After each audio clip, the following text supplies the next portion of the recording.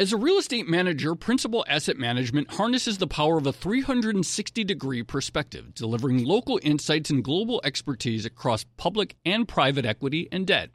Their teams apply local insights and global perspectives to help identify the most compelling investing opportunities. Principal Asset Management. Actively invested.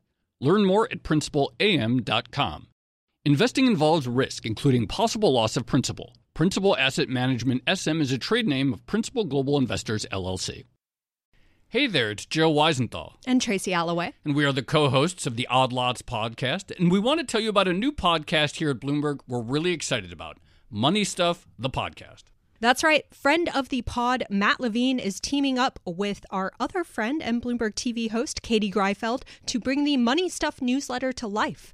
Every Friday, Matt and Katie will dive into all the Wall Street finance and other things that make Matt's newsletter such a hit. You can listen to Money Stuff, the podcast on Apple Podcasts, Spotify, or wherever you get your podcasts.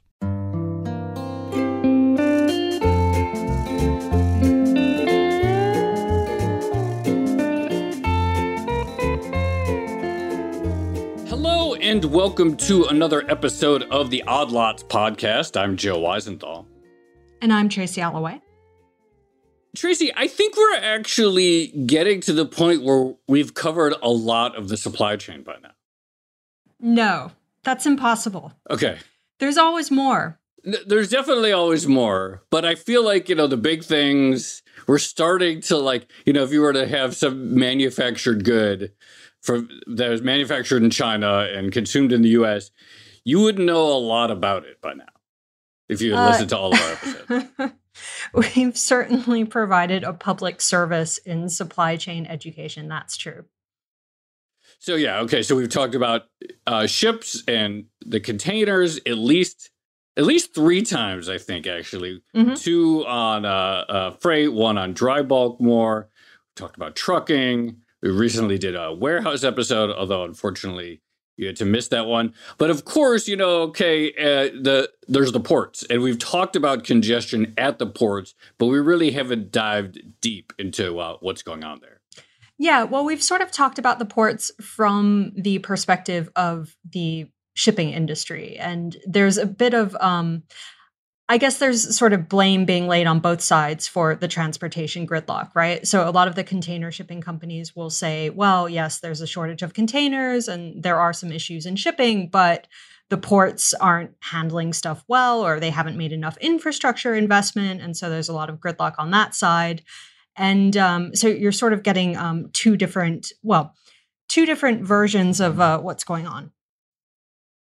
Yeah, exactly right. We know that there's numerous ships that are waiting to be unloaded.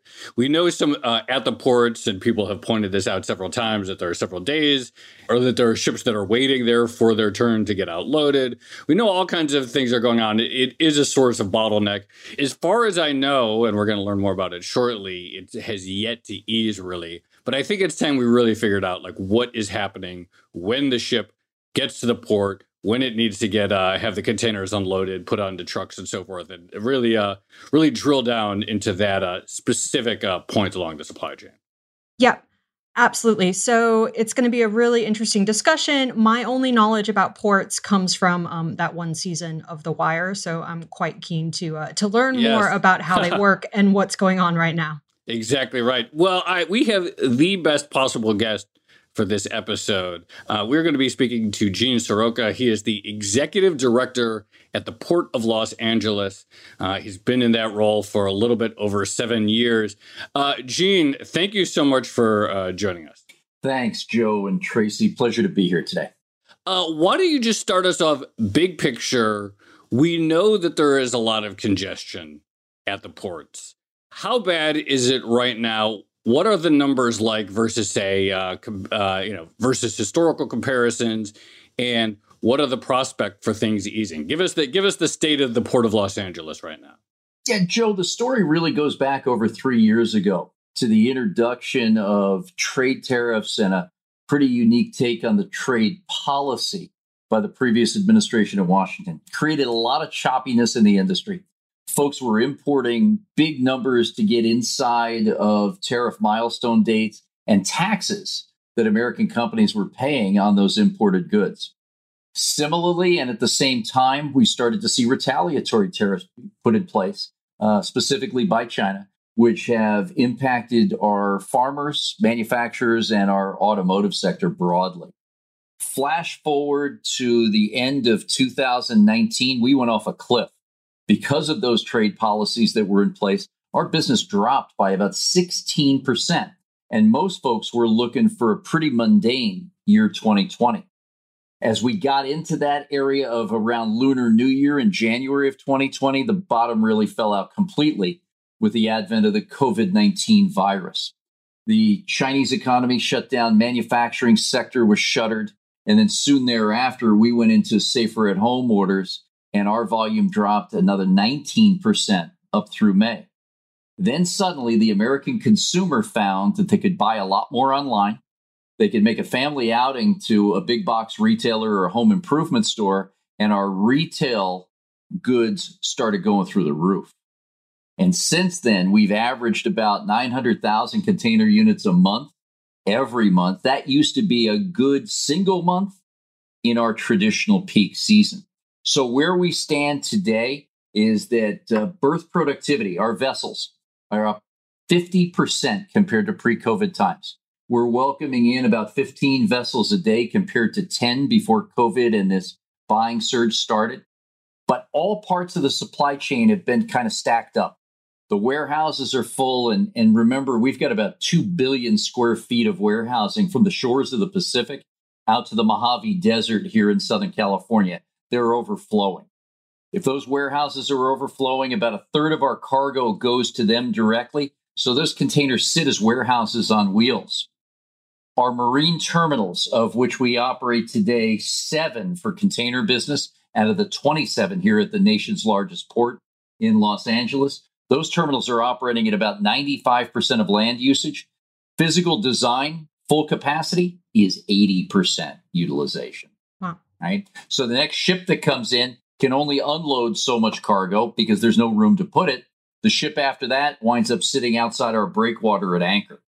And today we've got 26 container vessels at anchor outside that breakwater, destined for both the ports of Long Beach and Los Angeles, the twin ports of San Pedro Bay. The average stay out there is 5 days. It's about half of what it was at its worst point back in February. But compared to what we normally like to see, 0 ships at anchor, high levels of fluidity of cargo. This pandemic-induced buying surge is something the likes of which we've never seen before.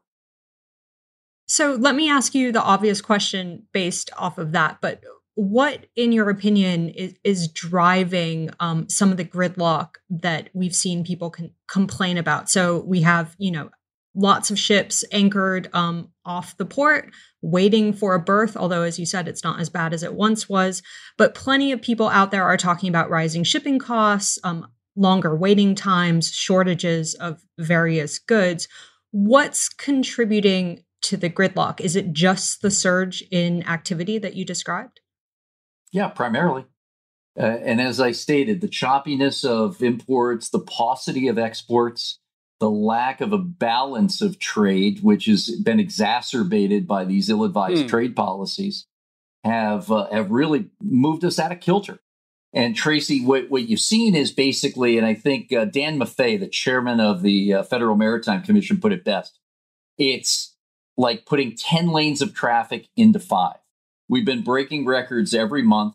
We surpassed 1 million container units in a month, which was a first for any port in the Western Hemisphere. We surpassed 10 million container units in a fiscal year, first time ever in the Western Hemisphere. So we're pushing through a lot of cargo. We just have much more coming at us than ever before. And when these nodes of the transportation system start getting clogged up, they back up all the way to the waterfront. So, Gene, you mentioned just then this idea of trade being out of balance. And this is something we've heard consistently from our guests, this idea that you have a one-way flow of trade from China to the US, which means you have all these full containers going to America. And then you have an issue of the containers actually getting back to Asia so that they can complete the round trip and be sent again. And I think Ryan Peterson from Flexport gave us a stat that before the pandemic, something like 60% of containers leaving the US were empty, and it's since jumped to something like 80%. Can you give us some color around that issue? Why is that a problem, and how many empty containers are you seeing as a proportion right now? Well, start off with the major solve for in the industry is that most of our imports go to metropolitan areas, and many of our exports emanate from rural America. So as an example, we bring in a ton of product into Chicago, and then we still, as an industry, have to cater to the American farmer in the Red River Valley in North Dakota. So how do you get that empty container, chassis, rail service, and align it with ship service from Chicago up to someplace outside of Fargo, where a farmer wants to load a bunch of containers? That's number one difficulty. Number two is that with all these imports coming in now, there has been a look by the liner shipping companies that they need to get empties evacuated back to the manufacturing location to pre-position those containers to catch the next round of lucrative imports faster than ever. So there's been a commercial decision made. And then thirdly, the strength of the US dollar is also continuing to impact us. And while it's so important and so good for our economy in many, many ways, it's not good from a competitiveness standpoint because we're going up against other trading nations that have better exchange rates and are beating us to the punch. So we know Ryan likes to comment on a lot of things in the industry. I can tell you what goes on here and through the nation's largest gateway. We're right now sending back about 300,000 empty container units per month to every 100,000 export units. We're about 5-to-1 imports to exports. And in more normal times, Tracy, that's about 2.5 imports to every one export. Let me back up for a moment in something I realize I don't know. What is the corporate structure of the Port of Los Angeles? I mean, we think of it as like the sort of important public infrastructure, but what is it owned? Is it private? Is it for profit? What's the nature of it? Joe, the Port of Los Angeles is a municipal agency of the city. I report to Los Angeles Mayor Eric Garcetti directly. He has appointed a 5-member harbor commission that works with me on all policy issues and helps drive business. We are a nonprofit agency where all monies and revenue sources from our customers coming in are reinvested in our port's infrastructure, our community with respect to public access, and our environmental strategy. We hold these 7,500 acres of property in trust for the people of California based on the state's Tidelands Trust regulation that was an unintended consequence of the state joining the union. Can you talk about when a ship actually comes to a port like yours, what are the economics or the process of unloading and loading the ships? Like, how does that work, and how do you decide who to prioritize? Probably two questions there, one being operations and two being economics. One, as a landlord port defined by the U.S. Army Corps of Engineers, we manage the property and we lease it out to private sector companies who manage the transportation business. So those would be primarily marine terminal operators who welcome in the liner shipping companies to work their vessels and move cargo throughout the nation's 435 congressional districts with product moving in and out of Los Angeles. So the private sector companies are responsible for designing schedules, vessel berthing windows, priority lists, and how they physically want to move cargo in and out, while working very closely with the International Longshore Warehouse Union for the dock workers, truck drivers, warehouse operators, et cetera. From the financial perspective, we lease out property to these private sector companies, and we make our money by every container that is moved over these docks. And that revenue stream then, as I mentioned, goes back into 3 major segments of port infrastructure, both physical as well as digital. Our community efforts on public access, retail, dining, entertainment, public infrastructure. And then thirdly, the environmental strategy that has been in place now for the better part of 17 years, which has witnessed a reduction in diesel particulate matter by 90% over that time. What is the market share when we think about the biggest ports entering the U.S.? And I know you mentioned the Port of Long Beach is another big one.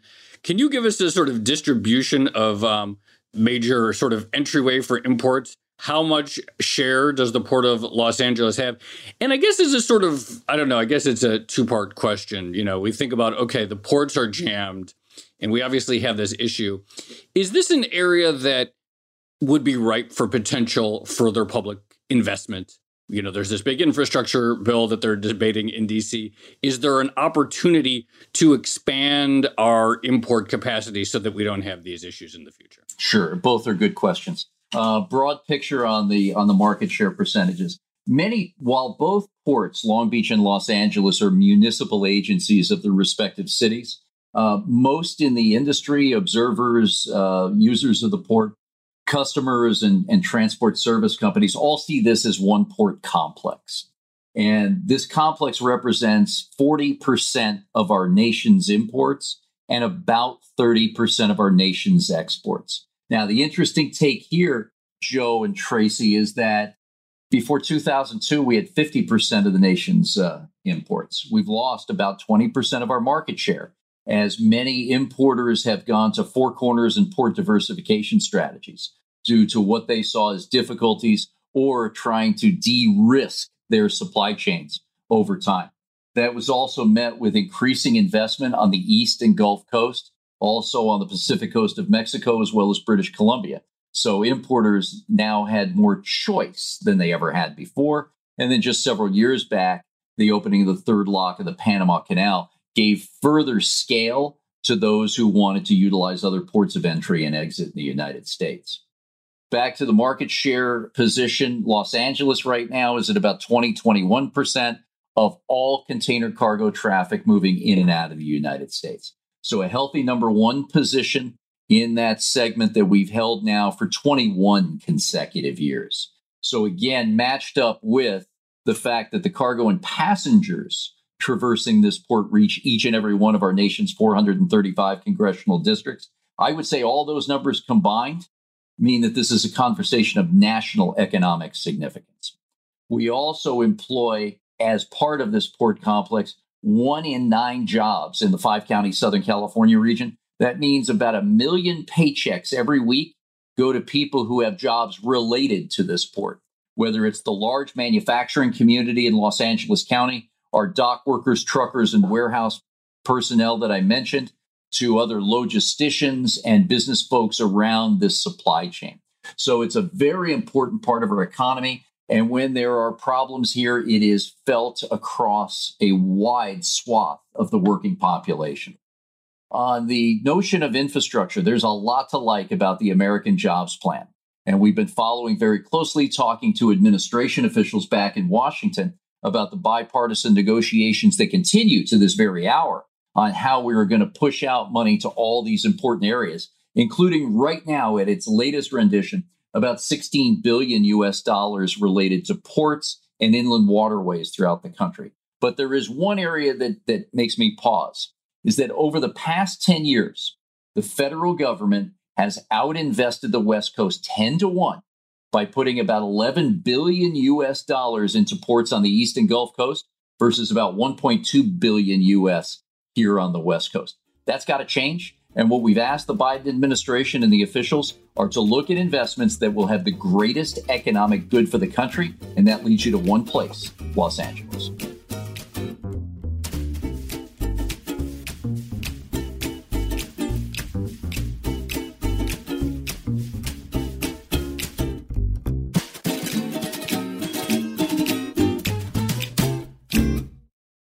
As a leading real estate manager, Principal Asset Management harnesses the power of a 360-degree perspective, delivering local insights and global expertise across public and private equity and debt.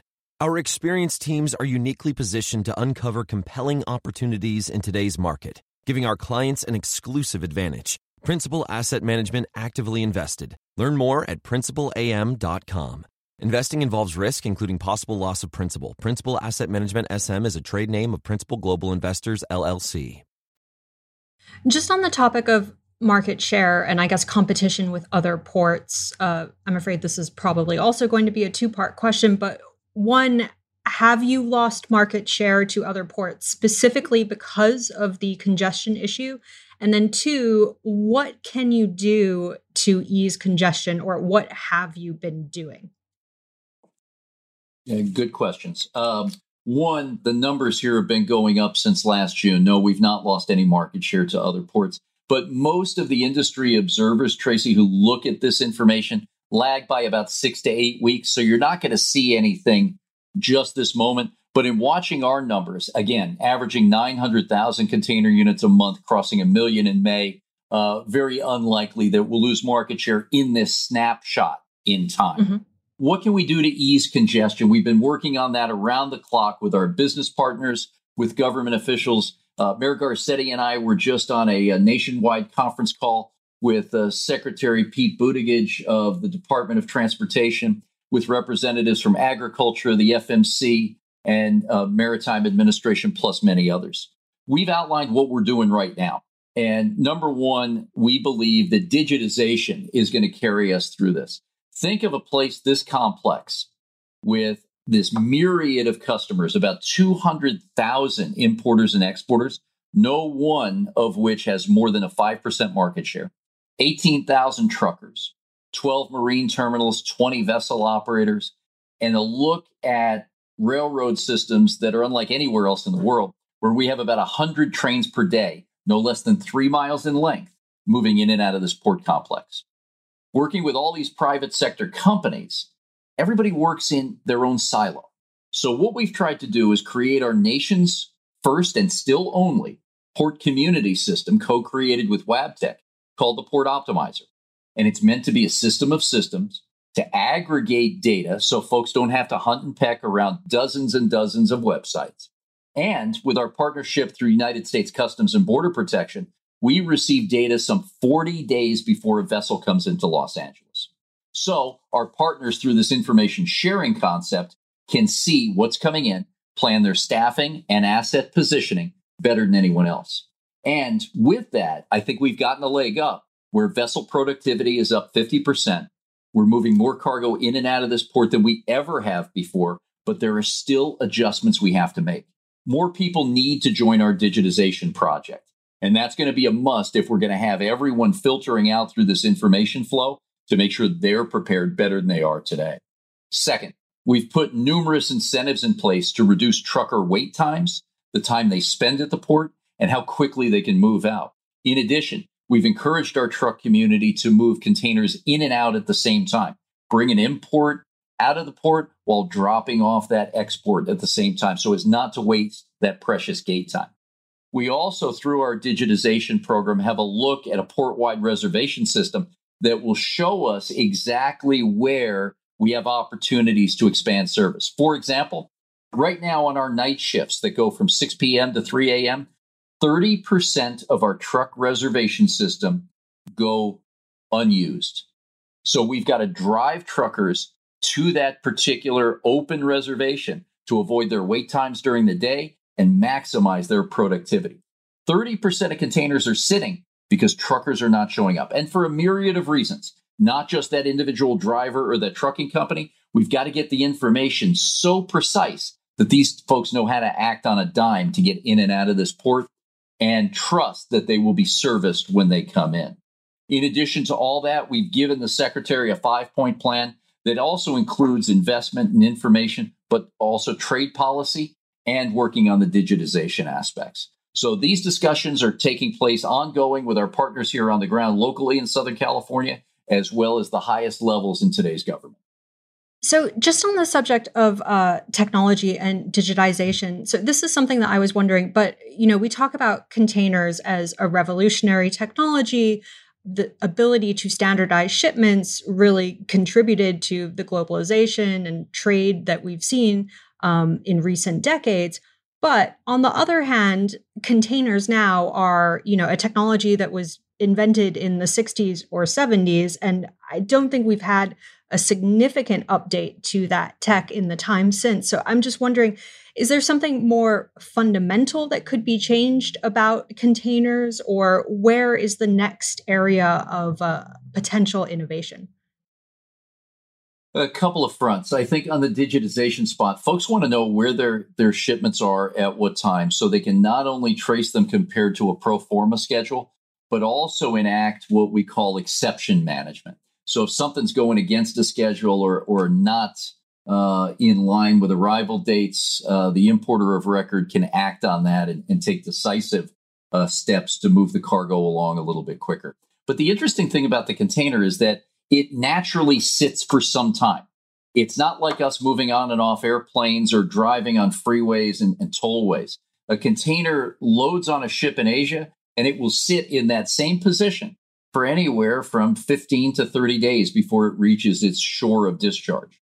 Once it reaches there, there'll be a spot for it specifically to move, and then it'll move on a train, as our gateway being the example. And that'll take another 5 to 7 days to get to destination. So you're not seeing these incremental moves at specific areas of time. What you do see is the points of rest. And that's been a problem for us here in Los Angeles. For example, we've got ships at anchor because all those other nodes are backed up, as I mentioned to you. But once a container gets on the ground at our marine terminal here in Los Angeles, it's sitting for an average of 5 days. Pre-COVID or pre-surge, it sat for 2 to 2.5 days. So the velocity has been slowed down, and there's so much cargo coming in, folks don't have a place to put it. Once it leaves our port facility by truck, it's sitting an average of about 8 to 9 days now, which is nearly 3 times what it was pre-surge. And that adds a tremendous amount of cycle time. So when folks start talking about a limited supply of containers, it's because they're sitting longer than they're normally planned to do so. And here in Southern California, underneath that container are trailer wheels, or chassis, as we call them in the industry. If those are dislocated for 9 days out on the street with a container, the next round of imports have a difficult time matching up those trailer wheels to get the box out of the port property. The third piece on what we call these dwell times is related to the rail system. And with a paucity of exports, as we've described so far, this one-way trade is hitting our Western railroads successively each and every day. There used to be a time when we had 10 ships coming into port every day that you'd have a day or two to kind of clean up the terminal yard, get your rail cars managed, put them in place with the engine power and the crewing. Now it's an all-out departure from Los Angeles to the interior of the country. And at the same time, the cargo is sitting longer at those interior points. For example, the Union Pacific Railroad recently slowed down cargo to Chicago because they had 25 miles of trains sitting outside of Global 4 and Joliet where cargo owners were not picking up that inbound product the way they had used to. So it slows down the whole system. And now you see it from Chicago to Los Angeles, back to the water and to Asia. I want to dive deeper into some of these congestions, but I'm curious, like one factor that kind of sort of different. There are a lot of fires this year, a lot of heat this year. People talk about the role of a contribution of climate change or climate disasters to some of these shipping tensions. How do you see that from your perspective? How is that adding to the difficulties this year?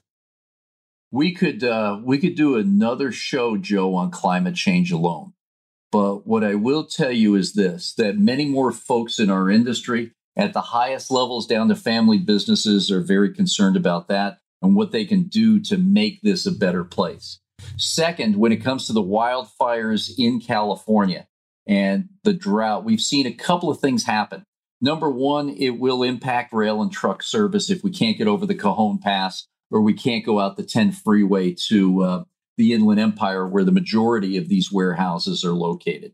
The other piece that many people don't see here outside of California is that when we get to these extreme heat waves, the governor and the Public Utilities Commission has been shutting down power. And that power gets shut down at ports and it stops the use of our cranes that lift the containers on and off the vessels.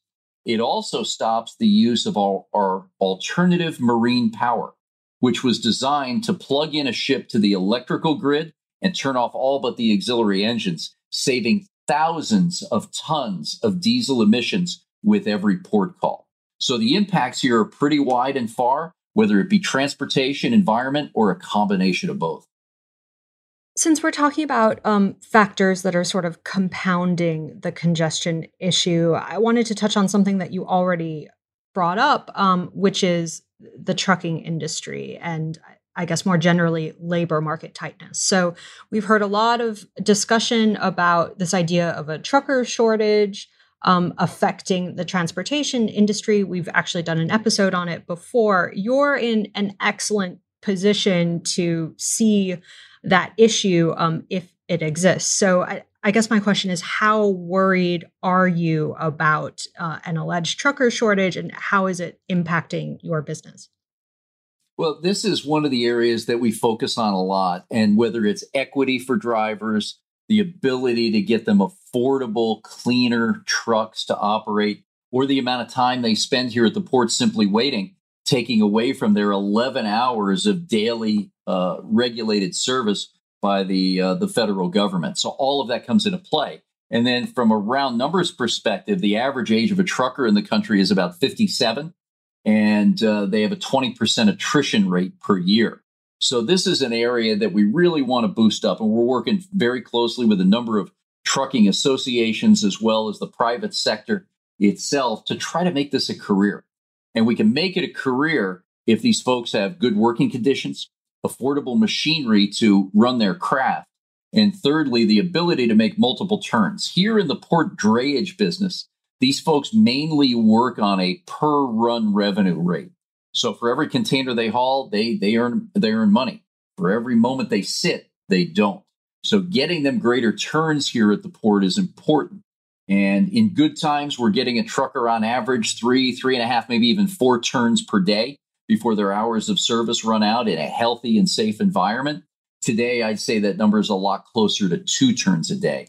And that doesn't help them make a lot of money. So you have not only the headwinds that you face nationwide with those numbers I just shared, but also an artificial shortage because it takes longer to get in and out of the ports. And we've got to straighten that out. And that's why we've put in incentives, the digitization product to open up these and illustrate these appointment times so folks can really tap into them as quickly as possible, and real-time information to show around this massive port complex where I can get in quickest during the day and how I can make decisions. Because previous to this, hunting and pecking through those websites, by the time you figured out what was going on the ground at the port, it was time to dispatch for tomorrow. What about port workers more widely? Are they harder to hire in the current environment? You've got different segments of folks, and our dock workers under the International Longshore and Warehouse Union are about 15,000 members strong here in Southern California alone. They have about 8,000 registered members, meaning strong career folks with skilled practitioner certification. And then you've got about 7,000 apprentices, or what we call casuals, that are trying to build their skills, hours, and certification to become full-time employees. Those folks have been extremely strong during this surge. In fact, I'm told now by the Employers Association that the average rank and file dock worker is averaging between 5.5 and 6 days of work every week since this surge began last June. Then you've got the warehouse workers that were really hampered by COVID because they typically work in teams in closed spaces. And with the advice of the medical experts, we had the physical distancing, the face coverings and gloves, but also smaller teams so we weren't bunched in the same capacities that we were before the virus started to spread. So that in part, we believe, had an effect on how slow the movement through the warehouses, distribution and fulfillment centers was, and why they filled up so quickly during this surge. So all of that is important to us. But with 6.5 million Americans still out of work compared to pre-COVID days, we think there are opportunities, and we've said this to the Secretary of Commerce, Gina Raimondo, to look at a national export policy. Export jobs in general, compared to other segments, pay about 17-18% more than their competitors. Getting folks back into the areas of agriculture, which is so big here in California and throughout the country, manufacturing broadly, the auto sector and tiered suppliers, we think will help stimulate that trade and break down some of the barriers to get the American export companies back in touch with their overseas customers. So there's a little bit of both, Tracy, where we're trying to work on those core areas of employment here, but also trying to expand employment and jobs creation in other areas that need it today. Gene, you mentioned the longshoremen, and my understanding is they have a contract that's coming up the next round sometime in 2022. Can you tell us what you anticipate in those negotiations? Like, what should we be looking for? What will be the big issues that need to be hammered out? Yeah, the ILWU Pacific Maritime Association contract expires June 30 of 2022. And while I do not speak for the union or the Employers Association, I think that what we'll see is coming off a spirit of camaraderie like we've never witnessed before. When COVID first struck and we went into the emergency orders, trying to figure out who was essential and who was not, the Port of Los Angeles jumped into action. We got cleaning materials and solutions to make sure equipment and communications devices were safe to hand off between work efforts, and making sure that our workers had the necessary protective equipment to be safe on the job, understood the medical recommendations of the state, of the county, state, and federal agencies. As we take that momentum and move into negotiations, I'm hopeful that folks will work on the key issues that are of great importance: health and safety of the worker, making sure that they're paid a just wage, and we have an opportunity for the proper transitioning as technology continues to be prevalent in our industry. But we'll also see areas discussed, I'm sure, concerning robotics and automation, which is always a flashpoint in these discussions. And then we'll see what the future of work looks like. I believe there's going to be a day in the not too distant future where mechanics, as an example, who are skilled on multi-tiered levels, will be operating with computers and not just wrenches. We'll have to make sure that there is training and development opportunity, upskilling and reskilling of our labor force to tackle the needs of the future supply chain. So all of that and more will probably be discussed, and we'll be doing our level best. You may remember that Mayor Garcetti and I were pretty visible during the last negotiation, and at the proper time, President Barack Obama dispatched then U.S. Labor Secretary Tom Perez to bring it home over the last 7 days and help complete the tentative contract. So there'll be a lot of people around. There'll be some of us around who have got pretty good experience and want to keep that cargo moving. But I will leave it to the experts on both sides of the table, who we work with very closely on a daily basis, to shepherd us through this contract negotiation, get us out the other side with good worker protections and companies that can move the cargo swiftly for the American consumer. Speaking of the American consumer, so one of our most read stories at the moment is about seafood shortages and some seafood restaurants cutting things like scallops and other fish stuff off of their menus. And one of the things we've heard is that there are perishable items such as, fresh fish that are getting stuck at various ports. So I'm just curious, is there anything you can do to prioritize shipments of perishable goods or groceries? Is that something that you do on a regular basis? Is it something that's become more of an issue given the current congestion issues? And then secondly, not all choke points or goods shortages are created equal. And the American government has expressed a lot of concern about, for instance, a shortage of semiconductors that then hits the manufacturing industry. So I'm just wondering, do you make exceptions for prioritizing either perishable goods or goods that are sort of deemed as strategic or economically important for the U.S., like semiconductors? Yes, on both, and I'll explain a little bit about each. For perishable commodities, we do an appreciable business here from Asia as well as the west coast of South America. And I think the easiest way to put it is that a white-colored box with an engine on the front is typically a refrigerated box. Those of other color schemes for the company's logos are traditionally the non-perishable or dry boxes. So you've got not only a line of sight if you're a dock worker looking at these, but we have plans across the board in the industry. Lining up these refrigerated boxes in certain areas, or what we call bays, on the vessel for stowage purposes has been a core competency of the industry for decades now. So we know exactly where these containers are of the perishable variety on a particular ship at any time during its voyage.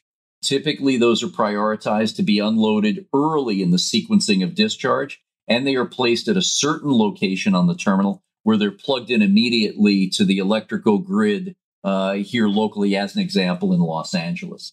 The line of sight of the dock worker, the trucker, the logistician is all right there with that type of product.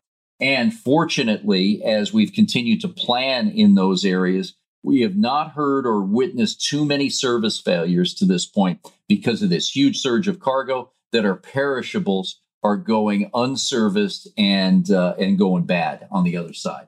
With respect to priority products, this is where digitization really comes in and shows its wares. Being able to have highlighted in our port community system, the Port Optimizer, what cargo is hot, as we call it, or prioritized, to make sure that we can really speed it through the system, has been also a competency that's been driven by this digitization product. So I think we're doing a pretty fair job as an industry. There's much more improvement that we must participate in. And in fact, we categorize for public consumption our metrics around how long containers sit, where they're going to be going to next, what the next movement is. And while we've just recently uncovered some real problematic areas of containers sitting for enormous amounts of time, we're doing a pretty good job on speeding up the containers that we have a line of sight on earlier in the path from Asia to Los Angeles. So we've got to keep pulling people together, working and bringing folks at the confluence here of all these service providers' activities right here at the port to stepping it up every day, especially in times when we've got so much cargo to manage. And easily things could slip through the cracks. Gene, the first episode that we did, and maybe even it was back in January when we started looking at supply chains, we talked to Mark Levinson, who is the economist and author of the book, The Box. And one of the things that's come up that he brought up, and it's come up in some of Bloomberg's reporting, is the trend of much larger vessels. And they take longer to get in and out. They're less efficient. And as Mark pointed out, they also take longer to unload. They're wider, and so the mechanical arms have to go deeper into them. How big of an issue is that, the sort of ongoing increase in vessel size, and how much does that contribute to bottlenecks at the ports when so many just sort of very large ships are all there at once? Yeah, I think it's a variable in the equation across a number of areas. First, to answer the question, I think it's one that has to be thought of very carefully, because you think, you big ship, you load a lot of containers, and then you go from there.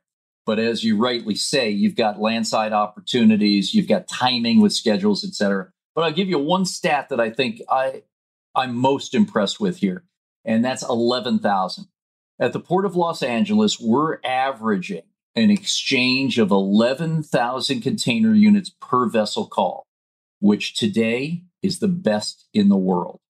So even as the ships have gotten larger and wider, as you say, Joe, coming in here, the work that's done for every vessel call, we're moving more cargo per vessel than anybody else on the face of the earth. Now, that comes with adaptation as well. Used to be, when I started off in the industry, a big ship was 4,500 container units. Today, the Port of Los Angeles, fortunately, with a lot of forethought from my predecessors, has been able to welcome the largest ships in the world at 23,000 container units and work them without a hitch. But they take longer. So you've got to line up more trains. You've got to have more land on your terminals to service them because you got more containers. You've got to be able to get truck gates in and out over a wider time frame than just working 8 to 5 during the day, as we had done for decades in the past. So there has to be adjustment all the way along the way. But the key for the liner shipping companies is, if they can put a 6-ship rotation in from North Asia to Los Angeles, and they can leave Shanghai every Monday morning at 0800 and do that consecutively, week in and week out, then we're doing our job here. Right now, that's not the case because of all those congestion points that we've talked about during the show, but that's the task at hand. So the bigger vessel can be managed. Adjustments have to be made landside. They have to be made on the water side. But the work of these longshoremen, women, and logisticians in our marketplace in Southern California, where the institutional knowledge, I would also say, is world-class, has been proven to be a net positive for us.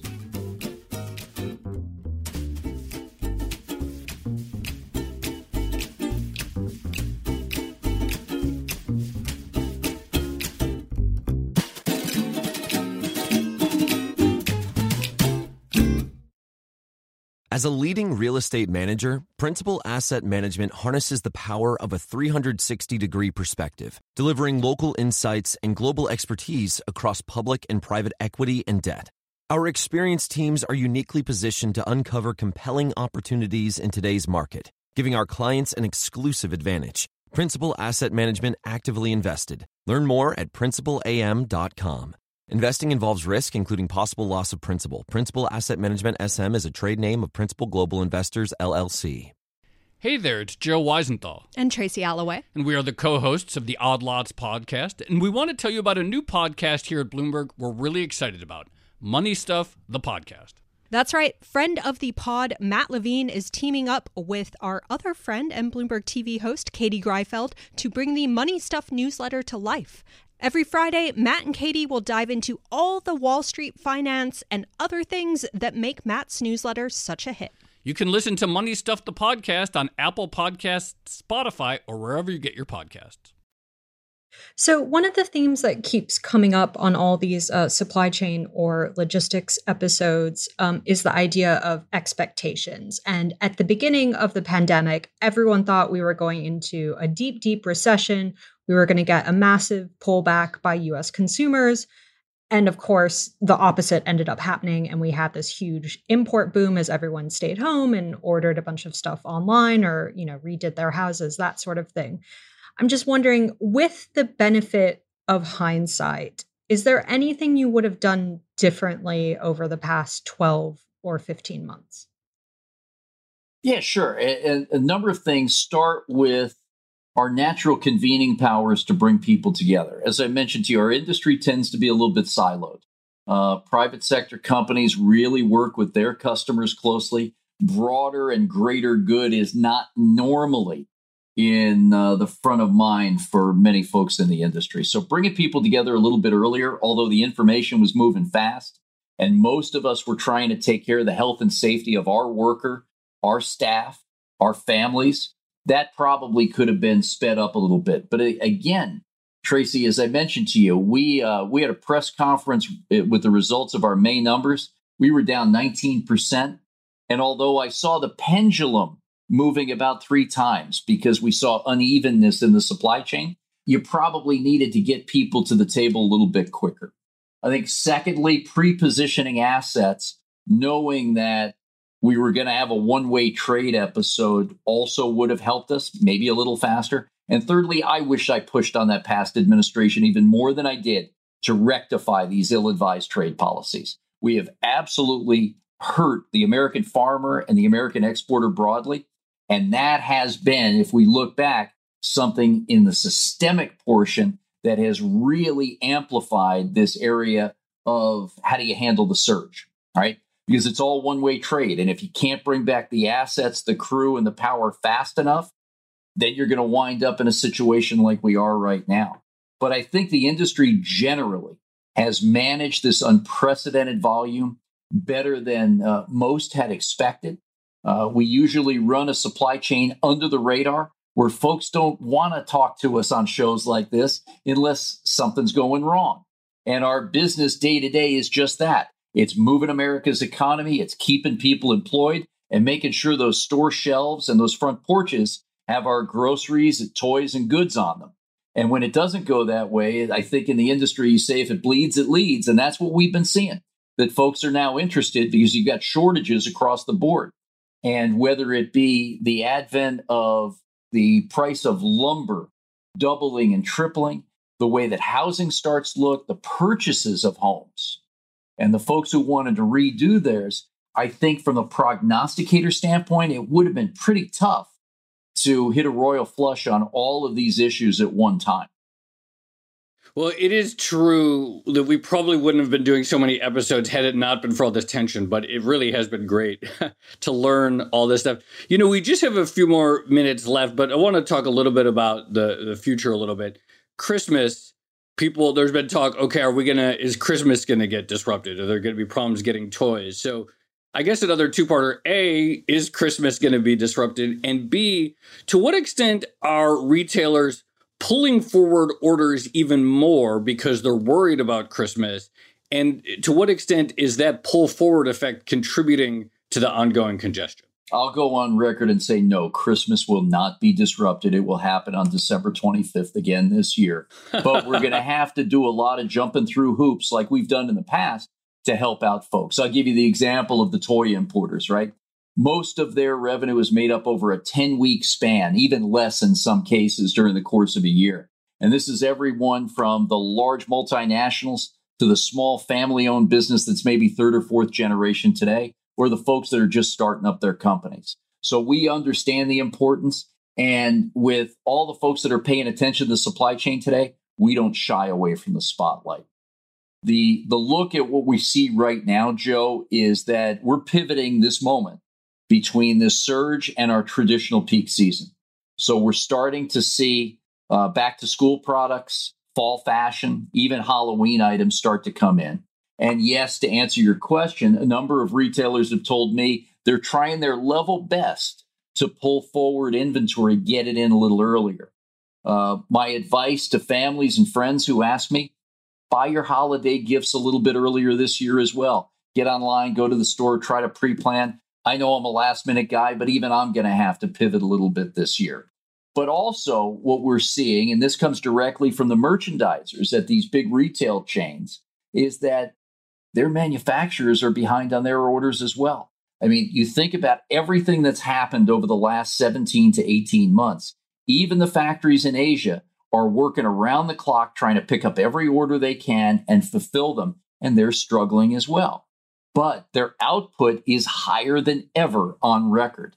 So it's a matter of, are you matching yourself up against aspirations that may not be attained versus are you just really blowing out numbers that no one's ever seen on the face of the earth to how do you get the American consumer in a good place? And that's by building confidence within your supply chain.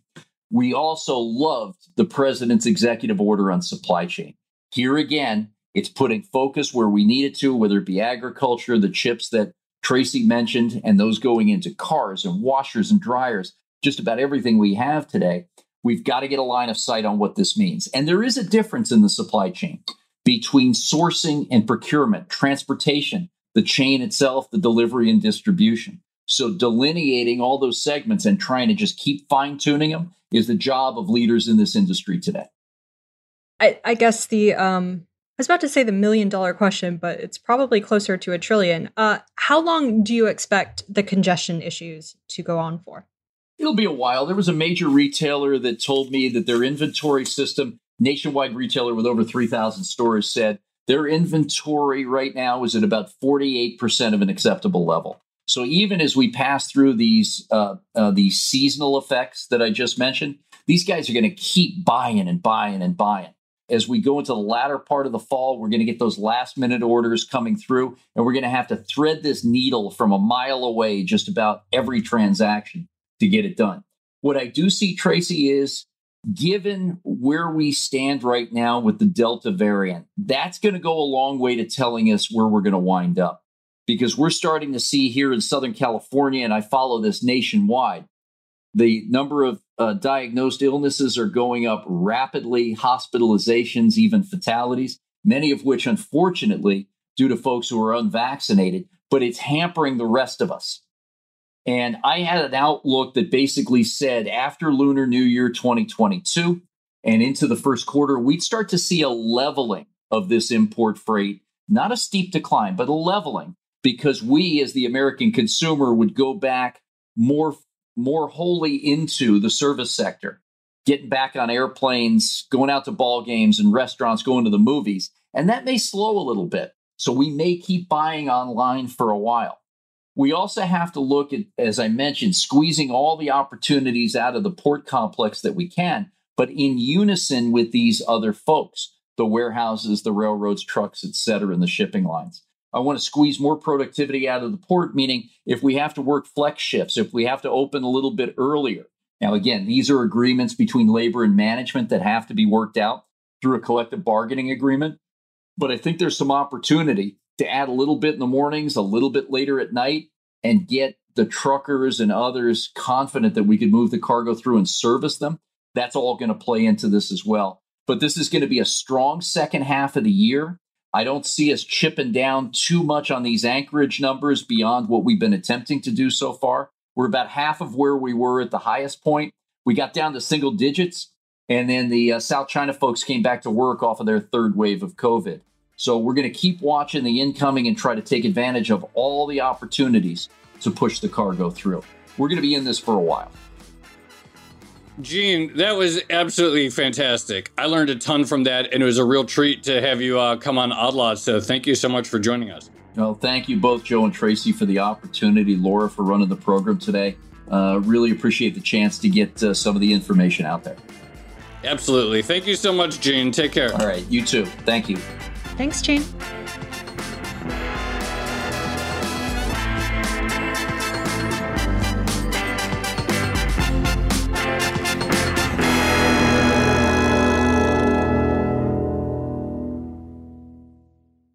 So there you have it. We're going to be in this for a while, huh? It's not very encouraging, is it? Yeah, I guess, well, one encouraging thing was Christmas is saved. I guess that's good. If you order early, just make, I'm definitely a late shopper too for gifts. So I will take Gene to heart. He was awesome. That was great. I learned a ton from that episode, and I thought that was a great education in the importance and the sort of like the role that the ports play. I mean, of course, it's sort of intuitive. The ports play a crucial role because everything has to go through the ports, all imports, but just sort of like understanding the relationship that they have with the truckers and the shipping companies and the warehouses, et cetera, the retailers. I learned a lot from that conversation. Yeah. So two things, I guess, struck me. So the first one is, we've spoken about this before, but this idea of technology upgrades for shipping and the digitization process. So clearly this is a complex industry. You have so many different factors going into supply chains.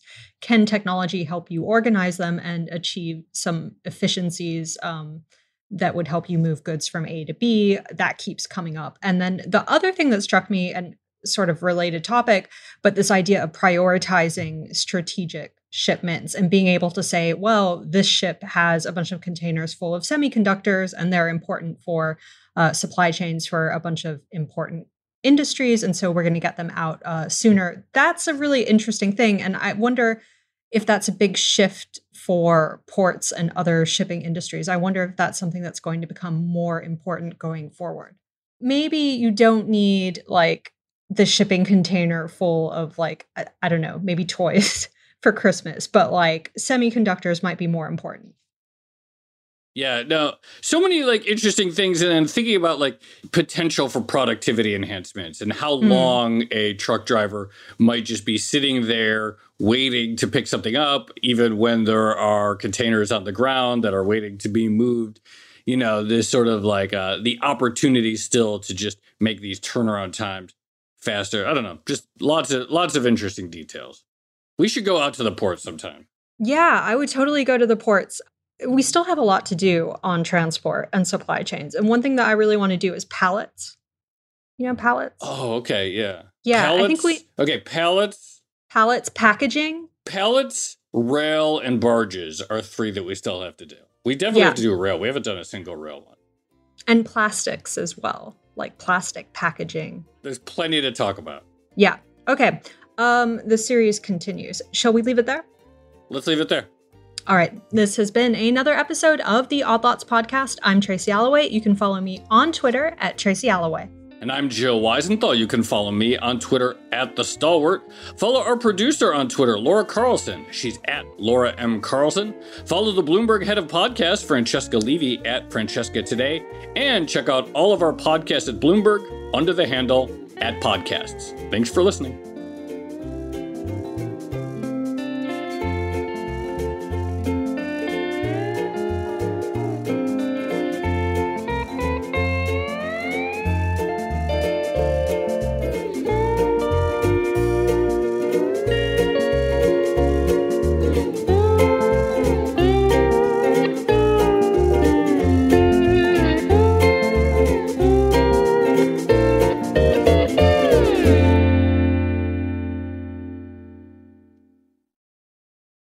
Hey there, it's Joe Weisenthal. And Tracy Alloway. And we are the co-hosts of the Odd Lots podcast. And we want to tell you about a new podcast here at Bloomberg we're really excited about. Money Stuff, the podcast. That's right. Friend of the pod, Matt Levine, is teaming up with our other friend and Bloomberg TV host, Katie Greifeld, to bring the Money Stuff newsletter to life. Every Friday, Matt and Katie will dive into all the Wall Street finance and other things that make Matt's newsletter such a hit. You can listen to Money Stuff, the podcast on Apple Podcasts, Spotify, or wherever you get your podcasts.